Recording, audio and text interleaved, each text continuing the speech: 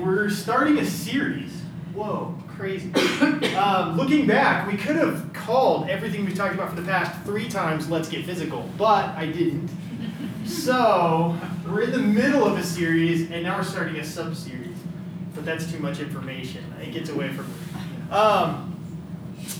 Wanted to catch you up just really quickly if you haven't been here the last few weeks. Last few times in More to Life, we talked about truth. We talked about truth as being something bigger, more expansive than the truth idea that you're used to. It's more than mental gymnastics up in your head. We talked about how possibly truth isn't something you write down, it's not something you memorize. Instead, it has to be expressed through your person, through you. That's truth. It's expression. It's alive, and it's real, and it's tangible.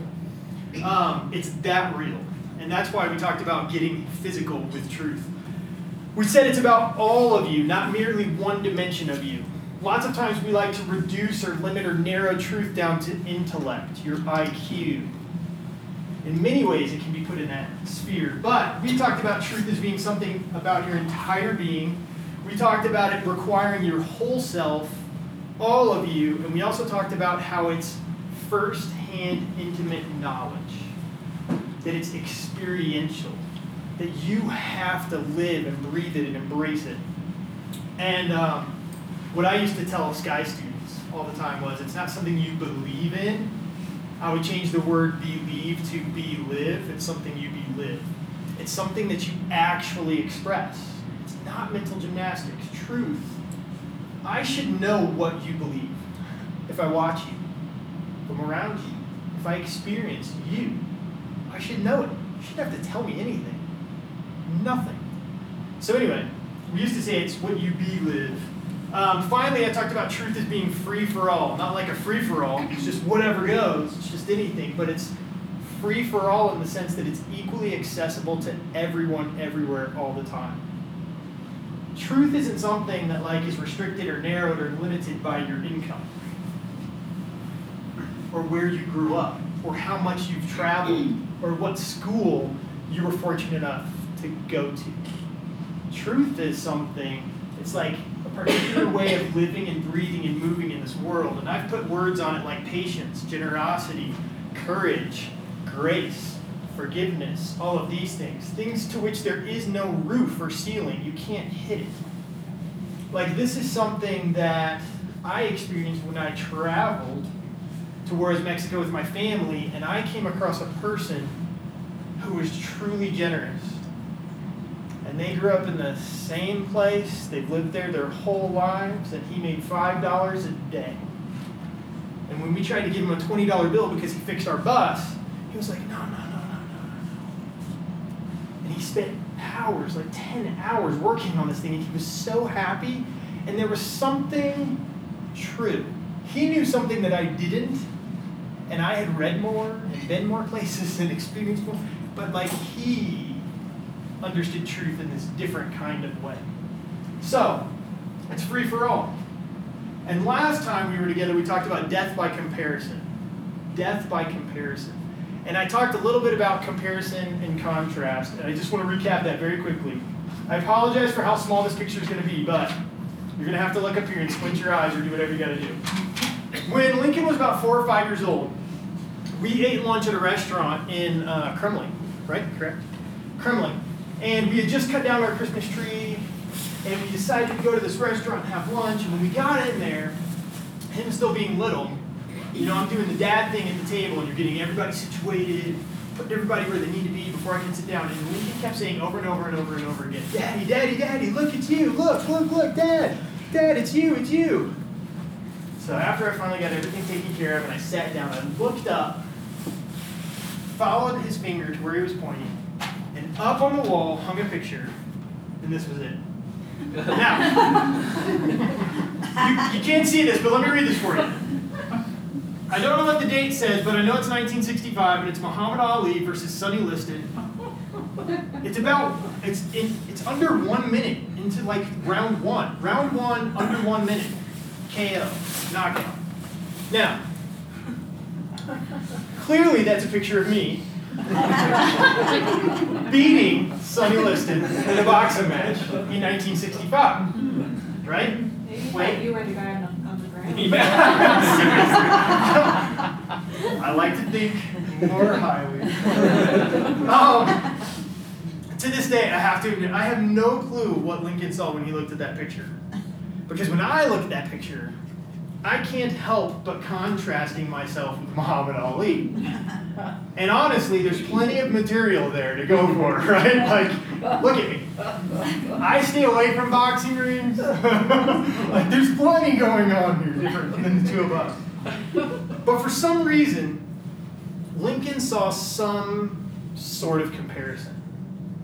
Enough to actually think that the picture on the wall was a picture of me. Very interesting. Comparison is about finding similarities, common ground. Contrast is about differences. And we talked about how our lives, we tend to contrast. And we tend to hear voices inside of our heads.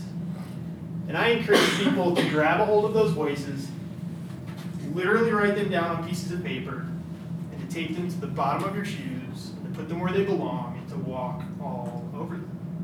One of the things that I suggested, in fact, was imagine those voices talking to someone that you love. It's easy for me to do when I think about my boys, and I say they probably have voices inside their heads telling them all sorts of things. And I can't handle that.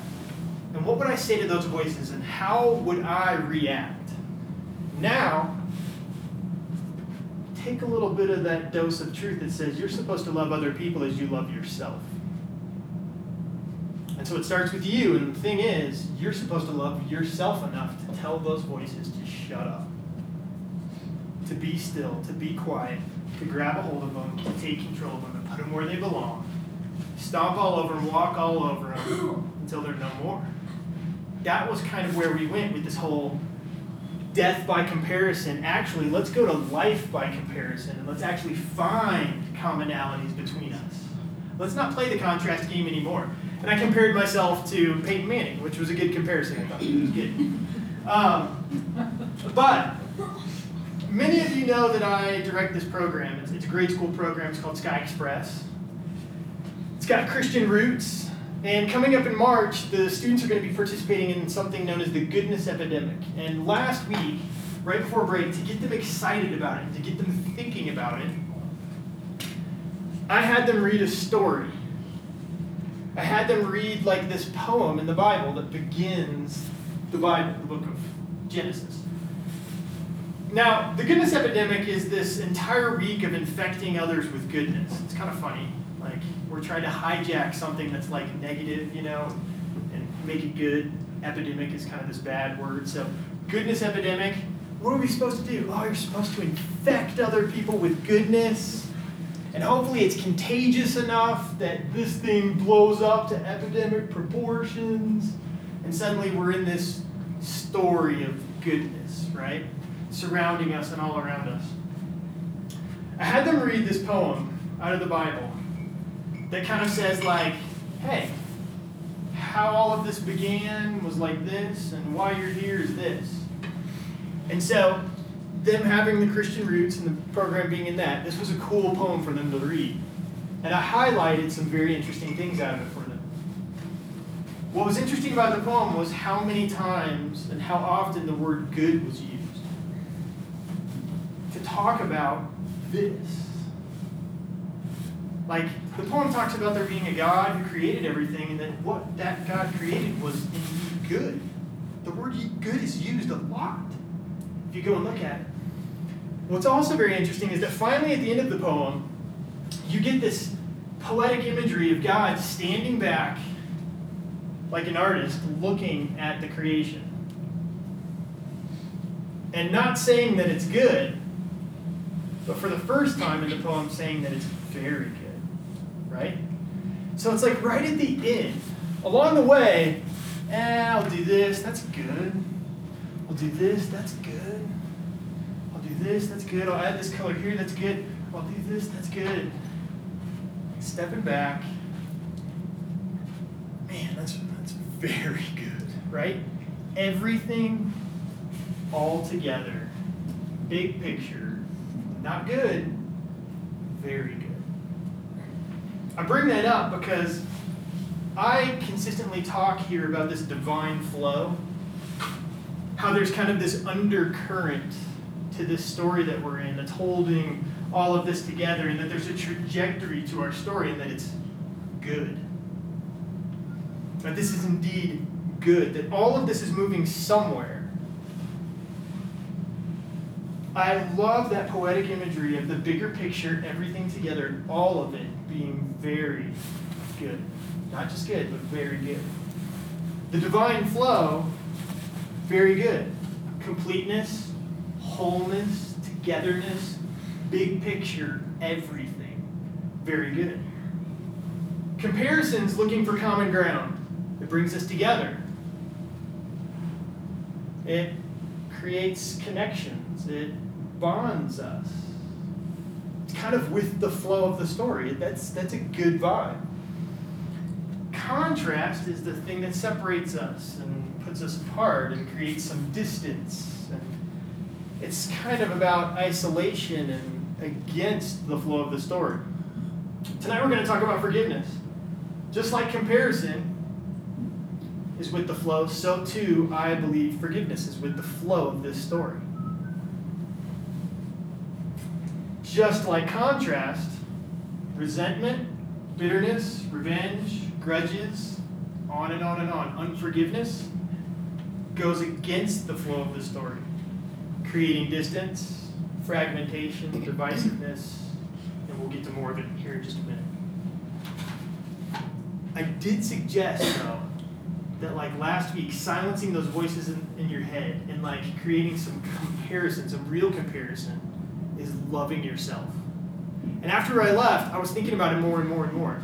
And I immediately went to being on an airplane and what they tell you have to do first in case of an emergency, right?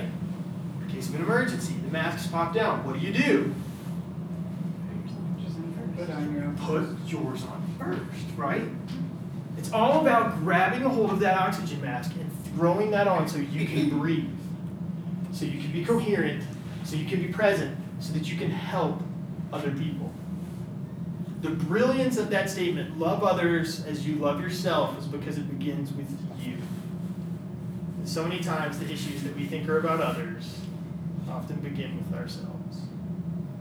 And it's this idea that I have to learn how to love myself, really, fully, truly. I've got to figure that out. Now, with that said, we're going to talk about tonight forgiveness.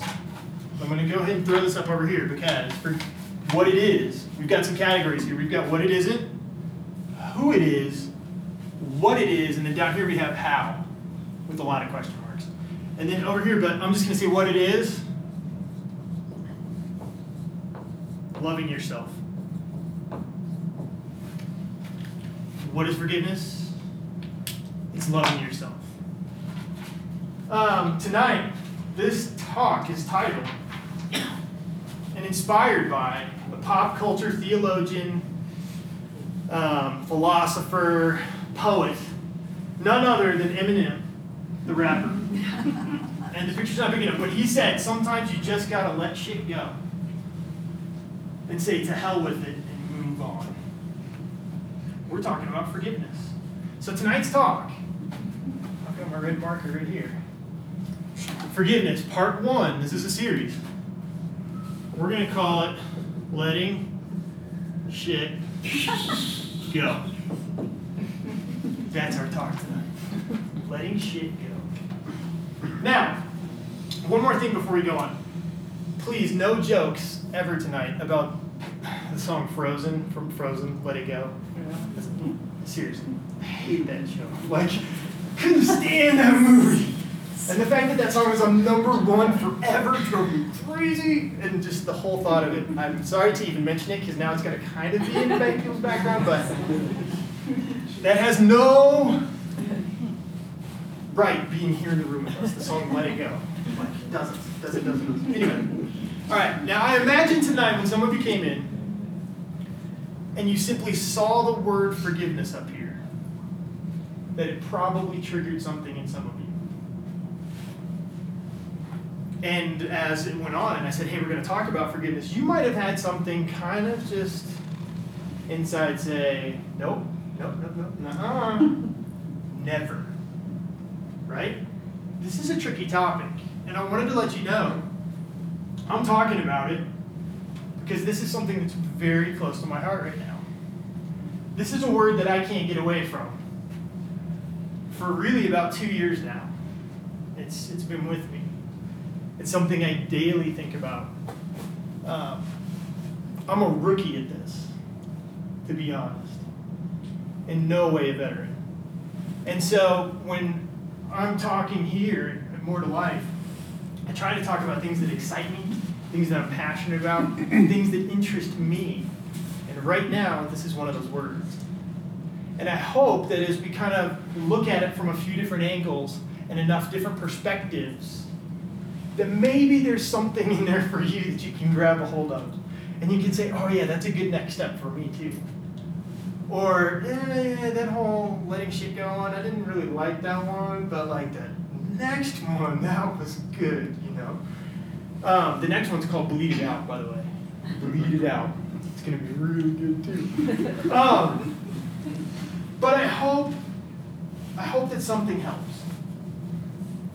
I think this word is so important to get a grasp on what it means, and I think sometimes we all think it means different things, and that's why we've got these categories.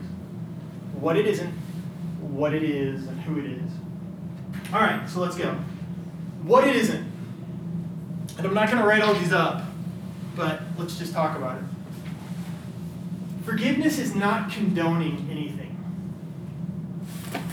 It's never saying that what happened to you is okay. And sometimes, like, especially if you're the person doing the forgiving, you feel that way. Right there with you. You can feel like, no, I can't forgive them because what they did was wrong. Right? So I can't forgive that. But forgiveness isn't saying it's okay. It's not saying, all right, yeah. Whatever happened to you, that was all right. It's not what forgiveness is. It's not condoning anything. Forgiveness isn't reconciliation. It can be, but it doesn't have to be. Otherwise, we wouldn't even have the word reconciliation. No, I'm just playing. But, forgiveness isn't reconciliation. Reconciliation takes two people, two healthy people, really, right? And oftentimes, in the middle of this, there isn't two healthy people. And forgiveness is more about you than someone else's actions. Which brings me to the next point. Forgiveness isn't waiting for someone else to say they're sorry. Right? Well, I'll forgive them when they say they're sorry. Right? Like you're just hanging out, you're waiting for the day to come. By the way, that day might never come. You're like hanging on to something that you could very well take to your grave. I had a grandmother. She disowned one of her sons. Growing up, I never heard her talk kindly about him. As a result, I never really knew him. I never really knew my cousins on that side of the family. And my grandmother died before she was ever able to talk to him again or anything. And he never talked to her. It was interesting. Someone was waiting for someone to do something, right? And maybe they handled stuff, but not the way my grandmother talked about it, I could tell there was still something there that hasn't been taken care of. Forgiveness isn't condoning anything. It's not reconciliation. Forgiveness isn't waiting for someone else to apologize. You could be waiting a very, very long time if that's what forgiveness is all about. Forgiveness isn't forgetting. We love to put those two words together, forgive and forget. Now, I really do think, in the best of relationships between two people, I tell students this story a lot. I had a friend named Michael Humes who lived down the road, and we used to break open rocks together. It was a lot of fun. And one time we broke open this rock. A rock that I found, by the way. Broke it open and it was super shiny inside and cool.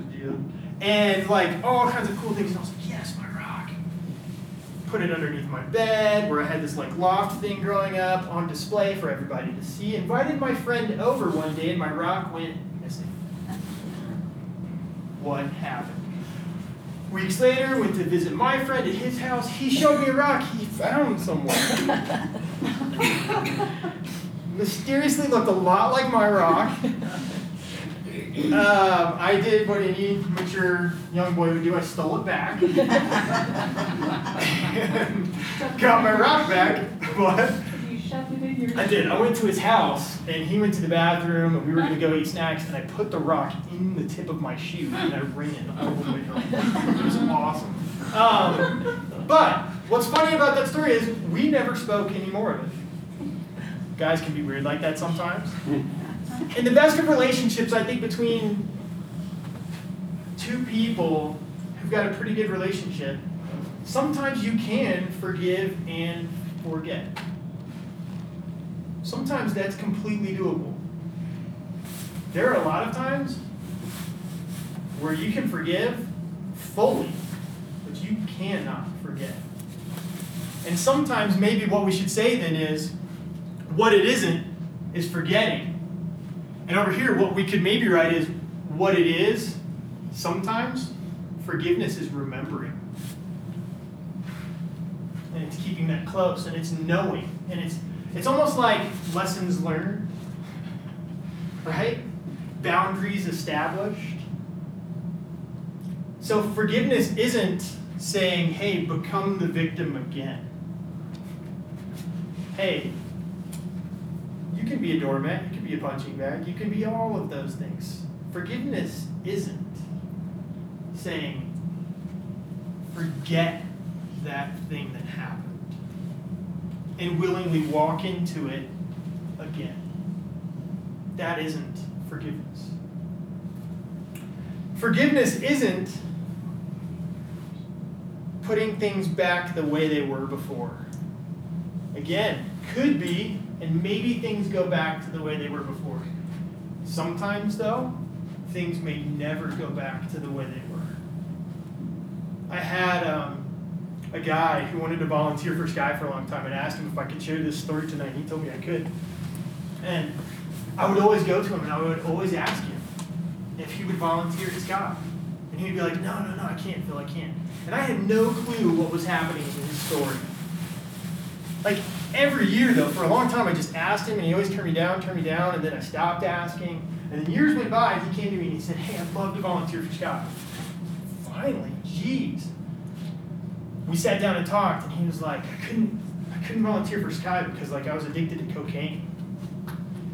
And I was like, all right, let's talk about this. Let's go down this trail. And so we started talking, and he told me all of his story. And at the time, he was 4 months clean. And I told him, and I set parameters and boundaries for him and how he could volunteer and things he couldn't do and things he could do. And he was like, yes. Now, to this day, I don't know how many years clean he is now. I feel like it's like close to 8. But I allowed him to do this, and immediately I was bombarded by people in his life that said I shouldn't. His sister came to me and let me have it. And she said, you can't let him volunteer. He's not going to stay clean. And this is going to happen. And he's lied. He's done this. And this is going to, and blah, blah, blah.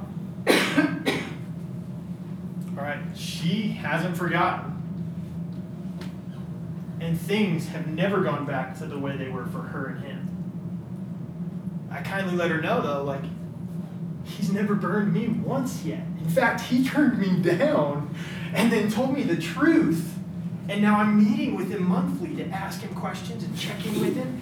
And like, I can do that because I don't have the history, the baggage, anything there. He's got a clean slate with me.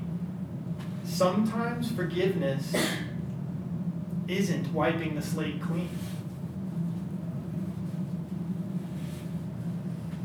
I started with a clean slate with him. She couldn't wipe the slate clean. Totally understandable.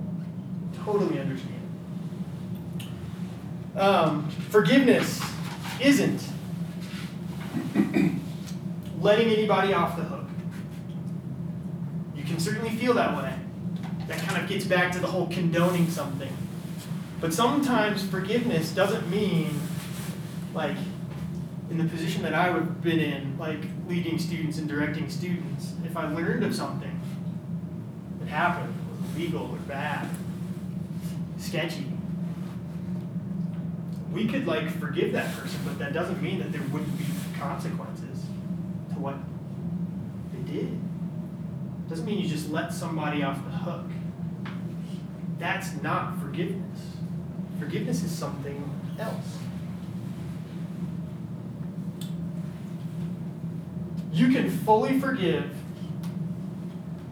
and realize that you're not condoning something, you're not letting someone off the hook, you're not going to be reconciled to that person. You might not even be in that person's life anymore, but you can still fully forgive. Now we're going to move on really quickly.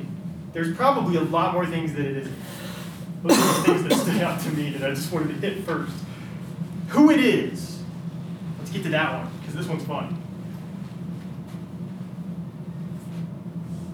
Friend, coach, BFF, spouse, coworker, family member, acquaintance, teacher.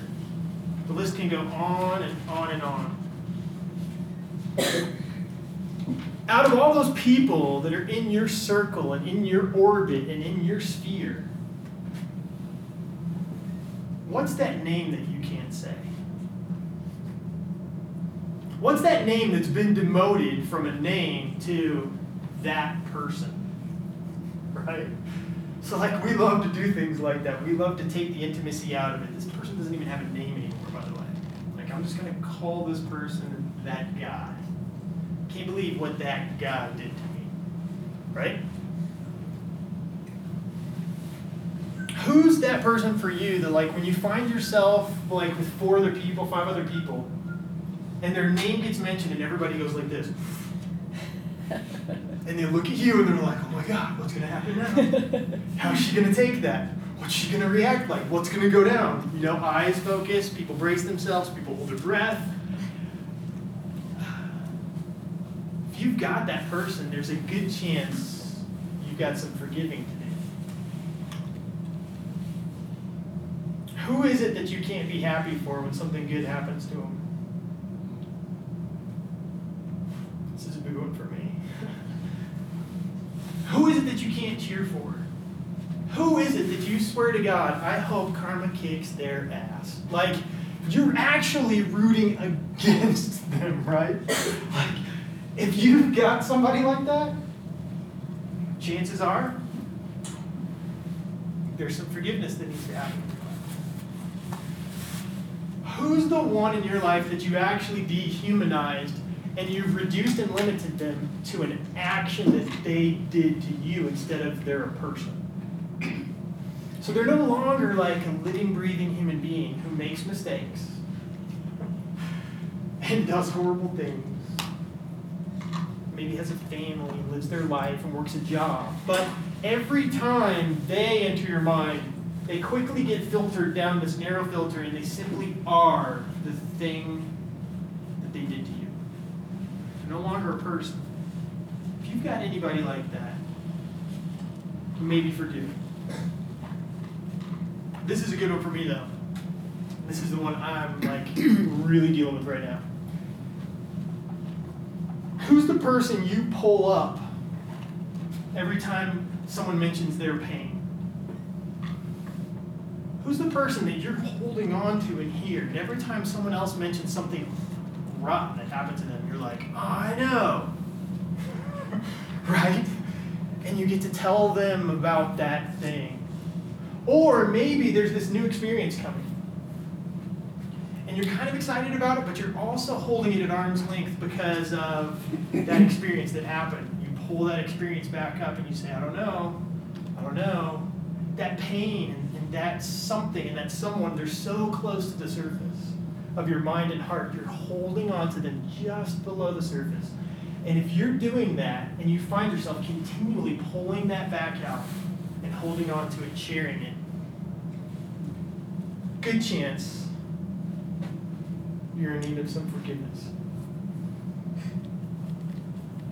Someone somewhere said, and I almost put the quote up here, but they said, not forgiving someone is like letting someone rent free space in your head or heart,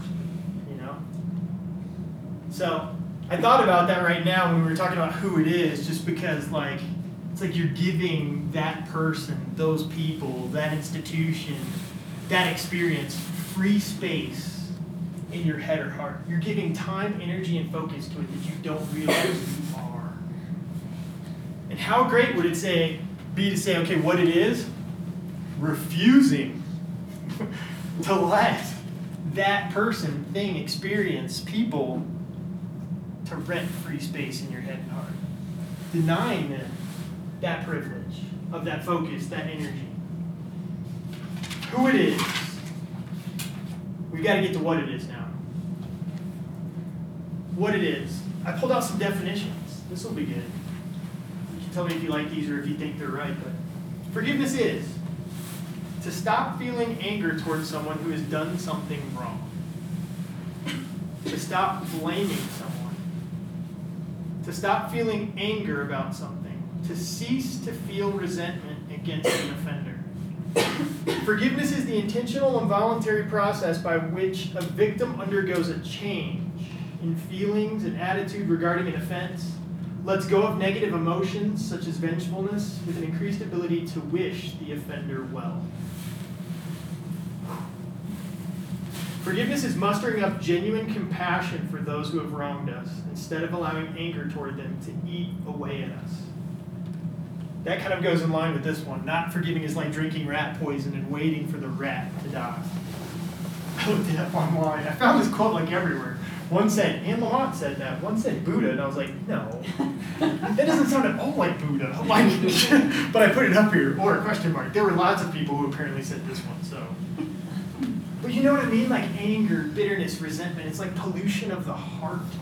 It's like corrosive stuff that can slowly eat away at you and kill you. It says forgiveness is letting go of that. Psychologists generally define forgiveness as a conscious, deliberate decision to release feelings of resentment or vengeance toward a person or group who has harmed you, regardless of whether they actually deserved it or not.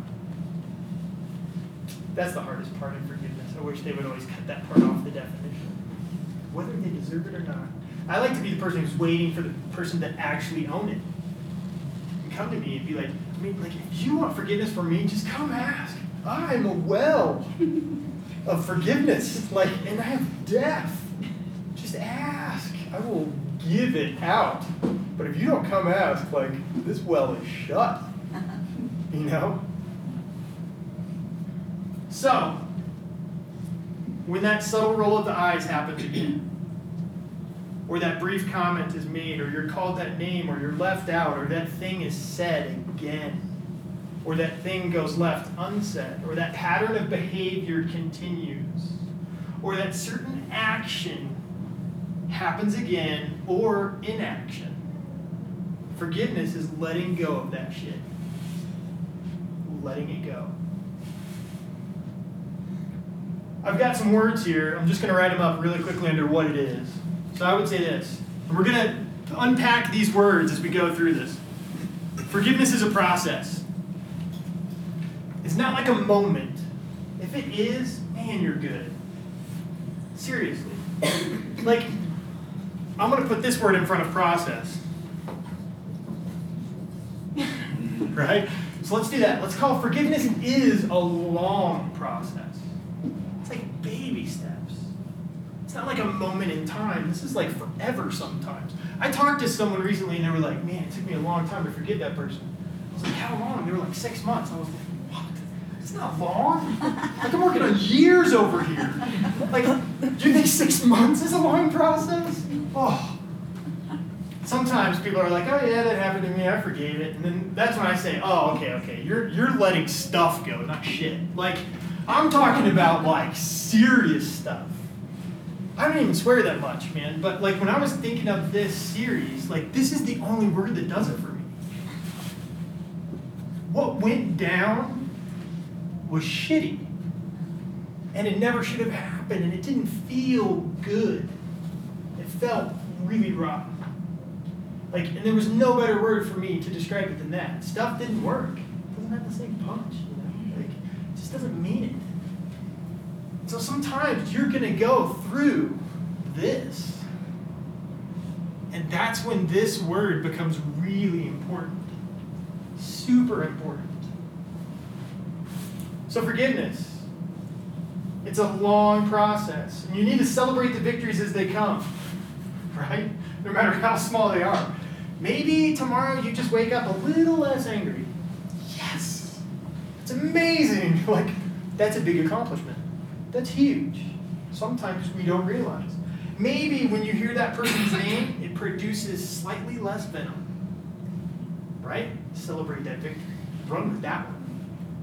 Maybe you find yourself letting go of it more and more. I sat through this kind of like little retreat, and they were like, you know what? Picture yourself in a river. Close your eyes. You're in a river. Hold it in your hands. Whatever it is, you know. They were like, the current's moving past you. Just start to let it go. Start to let it go. And I was like, this never really worked for me. This never really worked well. I'm a very physical person, and I need something tangible. And so immediately, we've taken our boys tubing on rivers a lot, and what we do is we attach them to us, essentially, with ropes. And every time, like, I'm in that river, like, I'm in a tube, and my whole other thing is in another tube next to me, right? And when they say let it go, I've got a rope in my hand, man. I just let it out a little bit, but I still got it, you know? Like, it's slowly inching away, but I've still got a little bit. It's still there, letting it go more and more and more, and it's getting farther away, but I still have it. I haven't quite let go of it. It was never as easy as just having it in my hand and letting it go in the river and saying goodbye. It never felt that easy to me. Some of the how we're going to get to, but I have another picture that works better for me than the river. Maybe it'll work for you too. Forgiveness is a long process, and then I'm going to throw this word in front of it. Let's throw this word in front of it. Because these are the words we're going to unpack the next time we're together, probably. It's a difficult, long process. I like that word, difficult. It suggests to me that it's confusing, it's mysterious, it's uncertain.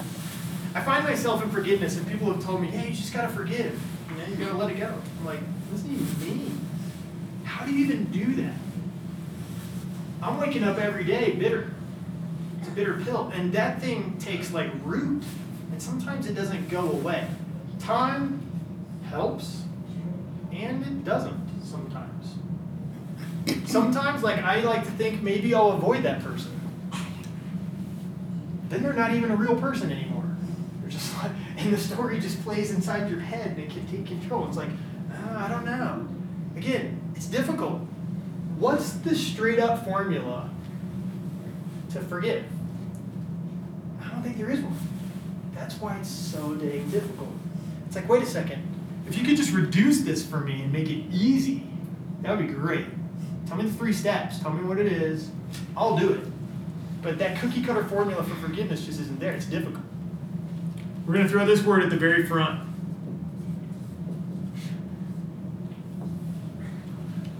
What it is, forgiveness is a painful, difficult, long process. I don't think I have to explain painful. I think everybody sitting in this room gets it. It's painful, it hurts. It kind of feels like a subtle kind of little death sometimes, if you're going to forget. Especially if they haven't said they're sorry. It's very interesting, the pain that goes into forgiveness. I have 2 things I want to say that kind of are other quotes that I didn't write up there. One is to forgive is to set someone free and to discover that that person is you. We've been talking about the truth will set you free. Forgiveness is to set someone free and to discover that that person is you. And this is the one that I cling to right now that I'm going to put in the email that comes out tomorrow. To forgive is refusing to let someone rob you of your joy. To forgive is refusing to let someone rob you of your joy. It's a pretty good flip on forgiveness, how to look at it. This quote over here is from Jesus, and we're going to talk about this one next time as well. So I'm not going to go into it right now. What I do want you to realize is this. Forgiveness is realizing you're in an emergency sort of situation. You're on the plane, the masks have popped down, and they're in front of you. And the question is now, what are you going to do? The question is, are you going to choose to love yourself? Are you going to put the mask on? Or are you going to take a deep breath in and a deep breath out? Sometimes you gotta let shit go. And you gotta move on. It's 7:24. Can I read a quick story for you guys? Should I read this story? Yes. Go on my phone. Yeah. All right, she's going to grab her phone. I'm going to read the story. So how do you forgive? This is kind of going to, we're going to talk about this a lot. How? Because I would really want to know the how. I'm going to suggest some stuff that's worked for me. We can talk about stuff that's worked for you. If you want to send me an email, that would be great. My latest imagery for forgiveness for me is being at the ocean. I love the current of the ocean. I don't like floating down a river. I like thinking I'm sitting at the edge of the ocean and I've got stuff in my hands and I'm holding on to it because I don't want to let it go. But when the ocean washes up and washes back out, it's trying to pull it away from me. I like that imagery a lot. Because I shouldn't be holding on to this and I need to let go of it, but I don't want to. For some reason, I'm hanging on to it. Maybe I think I'm going to condone what happened to me. Maybe I think I'm letting someone off the hook. Maybe I think I have to be reconciled to this person. Maybe I'm hanging on to all this stuff that it isn't. But slowly but surely it gets pulled out of my hands over time. The other reason I like the imagery of the ocean is simply because of this. The ocean takes stuff out, but it brings stuff back too. And sometimes, just when I thought it was good and gone and out of sight, thing washes back up. And I'm right back staring at it again. So that whole long process, right? Those waves continue to bring it back. But I like the imagery of the ocean. I also like the idea of writing it out and getting it out of my head. Again, very physical. It's like I wake up and I'm thinking about that thing and I want to say exactly what it is. So I want to write it down on a piece of paper. I'm going to write down how I feel, what I think of that person, what I would like to do to them. Like, whatever it is, and I'm going to put it all down on paper, and I'm going to fold it into a paper airplane, and I'm going to throw it out the window. Or I'm going to crumple it up, and I'm going to throw it away. Or I'm going to rip it up, and I'm going to put it somewhere and burn it. Or I'm going to do something physical with it. I'd also heard at one point, and I tried this one time, and maybe this would work for you. Someone I knew would always grab pebbles, like rocks, and they would actually put them in their pocket. So it's like something I have with me, and I'm holding on to it. And as the day went on, every time they thought about it, they would take one out and drop it. Until finally they would feel like they've thrown them all out by the end of the day. Like I'm letting go of it. Not all at once, but it's hard, and it's happening, and it's like pebble by pebble by pebble. But it gives you that physicality of something's with me. It's heavy, it's on me, it's here, and I have to do something to let it go. Those are a couple of things you might be able to kind of do or practice. So this is the first night I have a clock, and it's 7:28, and I'm going to intentionally run over because I want a story to read to you.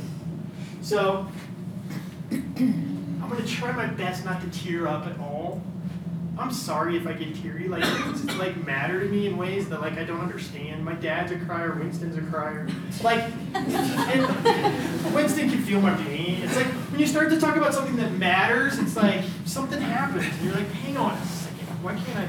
So I might make some off-the-cuff, inappropriate comment just to jolt myself back out of it, right? To say something bad. This is a post from someone who used to live here. And Ann showed it to me because I was mentioned in this post. And I'll give you just a little bit of background. When we started More to Life, one of the first things we talked about is how life is a gift. Life is a gift. That you get to do this thing. that you get to be here and embrace this and live this and be a part of this. And I gave a homework assignment early on, one of the first 2 or 3 times we met, and I threw it out there, and then I said, extra credit. I said, you can get it tattooed on your body somewhere. I was kidding around, of course. And then, of course, the next time we got together, she came and showed me that she had it tattooed on her body, which was funny. Life is a gift. So that's kind of the background quickly, and I'm going to read this story. This post is going to be hard for me to write, but I have loyal readers, and a few have made a request. Also, some events have happened around my loved ones over the past week that have motivated me to share. I know it's hubris to think that my little blog could really do any good, but any chance is worth taking. This past weekend, 2 of my lovely nieces were impacted by the depression surrounding their friends. A younger niece, a freshman in high school, learned on Monday that a friend had been taken by suicide. Niece, the elder, a freshman in college, learned that a friend was hospitalized for attempting the same. 2 young people in a relatively small circle had been sad enough, scared enough, felt worthless enough to end or to try and end their very existence.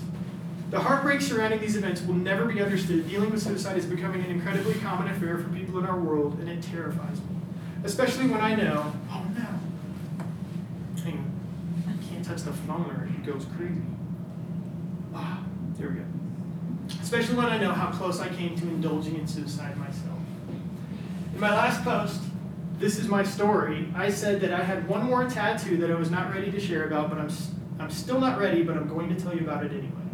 About 2 years ago, my life was on track to being the best it has ever been. I was in a job I loved, spent time with my healthy and happy immediate family, had my personal issues with mental health under control, and was losing weight and taking control of myself. I felt healthy and secure and full of joy and hope. Unfortunately, as so often is the case in these stories, everything was derailed by what seemed to be a small and insignificant event. In other words, the shit hit the fan. Right? I will not go into the details surrounding the mistake I made, but I will tell you that I made a minor error, one which I have been assured was not only forgivable, but completely not a violation of any policies or rules in my teaching career. Essentially, I said something that was taken poorly by a parent who had been saying bad things about me and my community. When that mistake happened, it was the parent's opportunity to swoop in and attack me with all her might, which she did. She went to my principal, my superintendent, and the ears of any community members who would listen. Fortunately, most community members, along with my principal and superintendent, decided that my actions were completely above reproach, or at worst, a minor and temporary piece of poor judgment for which I had made amends. The next months were full of parents coming to me to let me know that this mean mom had tried to say things about me, and they came to my defense. There were so many ways in which I could have celebrated myself as a result of these actions, but I didn't. You see, the mean mom had not only been a neighbor, but a friend. We shared bottles of wine, dinners, summertime fires, and moments of joy.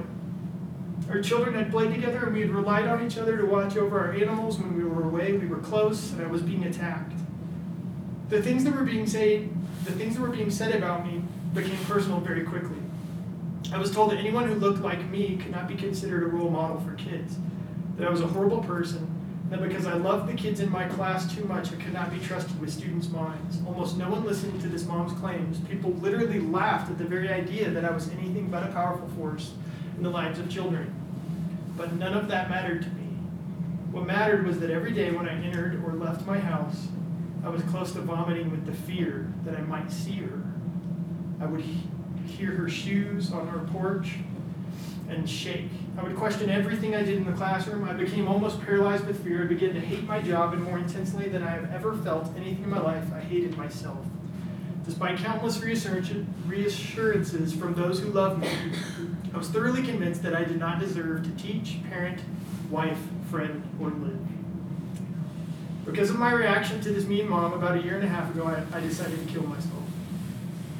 You may have noticed that earlier I said that I came close to indulging in suicide. I chose that word very carefully. I've heard all of the people that say that others die by suicide or that suicide is brave and so many other things, but I can't say that I agree. I have no idea why other people choose what they do, but for me it would have been completely an indulgence. It would have been an escape to give myself a way out from feeling so horrific all the time, and there was nothing brave about it. I knew that it was cowardly when I laid my implements of destruction in front of me. It was a day when my husband was working and my daughter was out of the house. I didn't want her to find me. Oh, I had planned it all. I wept until I couldn't feel my face, much like right now, and I hugged my dog and howled with pain. I shook, I threw up, eventually I became numb because I was ready. You know how the story ends, you know I'm here. I would love to tell you that there was something special that happened to stop me. It would be great to say that I got a text from a friend or a call from a husband or a friend saying they loved me or that they were thinking of me or something, but the truth is I don't even really know what happened. I just decided right then that I could not die. If you're a person who believes in a higher power, you could say that I was saved. I do and I was. Something stopped me and I am grateful. Then in May, I was at a meeting led by a preacher friend. That was me. He was talking to us about how life is a gift from God, something that I now truly believe. It was at that moment that I knew what my next tattoo would be. I asked my husband to write the simple phrase, "This is a gift for me," on a piece of paper. I brought it to my artist and he lovingly put it on my body. It is the art that I talk about the least often because it still hurts. Even though I am grateful that something stopped me, I need to see that art all the time. I smile every day. I give love, so much love to those around me, but I'm always afraid. I'm always walking around with a half-broken heart because I do not have the courage to walk into a classroom anymore. I miss being a teacher every day. I pretend that I don't. I even lie and say that I do not want to go back to teaching, at least not yet. This is a lie I've been telling everyone in my life. The truth is that every morning when I drop my daughter off at school, I want to cry. I miss it like I would miss a best friend lost to cancer. That woman, what she did, my reaction to it, it was cancer in my life. I now have a gaping maw from where the cancer was removed. It is right next to my heart. Still every day I will remember that this is a gift. I will be grateful that I'm still here even to feel pain because I'm doing good things. I'm choosing to use my gift to be the best mother I can be, the best daughter and sister, the best wife and friend. I'm choosing to love those I meet unconditionally. This life is a gift, and I will never take it for granted again. It's a pretty true, real, authentic, honest story. And there's this idea of forgiveness right in there. And like what someone experienced, and how do I let that go? How do I not let that guide me, shape me, dictate my day? How do I not let that pollute my heart and my soul? How do I forget? What can I do? I think she would tell you it's a long process. It's a difficult, long process. It's a painful, difficult, long process. Again, there are times when you can forgive and forget, and it happens easily. You're probably letting some stuff go. But then there's the rest of it. And that goes a little bit deeper. And I think we're all sitting in the room, and I just explained to some friends the other night. I said, it's like, I've got two options here, you know? Like, I can literally see it. I can give this up, and I feel like I'll be free, and I want that so bad. I don't want to let this have free space in my head and heart anymore. I don't even want to think about it. And I don't want to think anyone ill, and I just want to move on.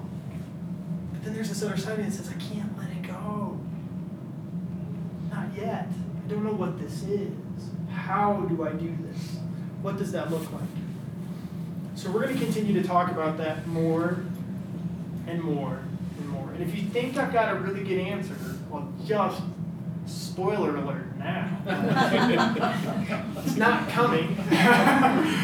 It's not necessarily coming, but hopefully through the discussion, hopefully through the process, there might be some things to grab a hold of in there. There might be. And again, I get it. Like, I have names that I can't say. You know? And like, every time that I say one and I don't have a feeling attached to it, I'm like surprised. I'm like, oh, okay, that rolled off the tongue a little bit more easily that time. Like, you know, like, and I celebrate that. And it's like, that's good. It's not every day though. It's like the ocean, washing it back up. So anyway, forgiveness, painful, difficult, long process. That's going to be the phrase from now on. Next time we're going to talk about forgiveness, and it's going to be the whole idea of bleeding it out. Bleeding it out. That sounds pretty painful. It is. Close tonight. Sorry we went over 10 minutes, 7:40. Thanks for being here over break and all. And for those of you who didn't know it was break, it's break. But I've got like just a little something here. And part of it will make more sense next time because I cut something out of tonight. I didn't want to mention it quite yet. I wanted to get to that story instead. But this is kind of our little promise prayer at the end for you guys. May forgiveness literally become the air that you breathe.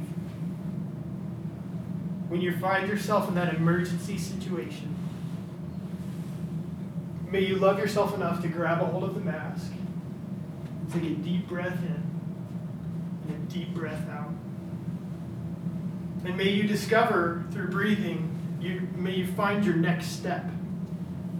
Whatever it is, however small or simple.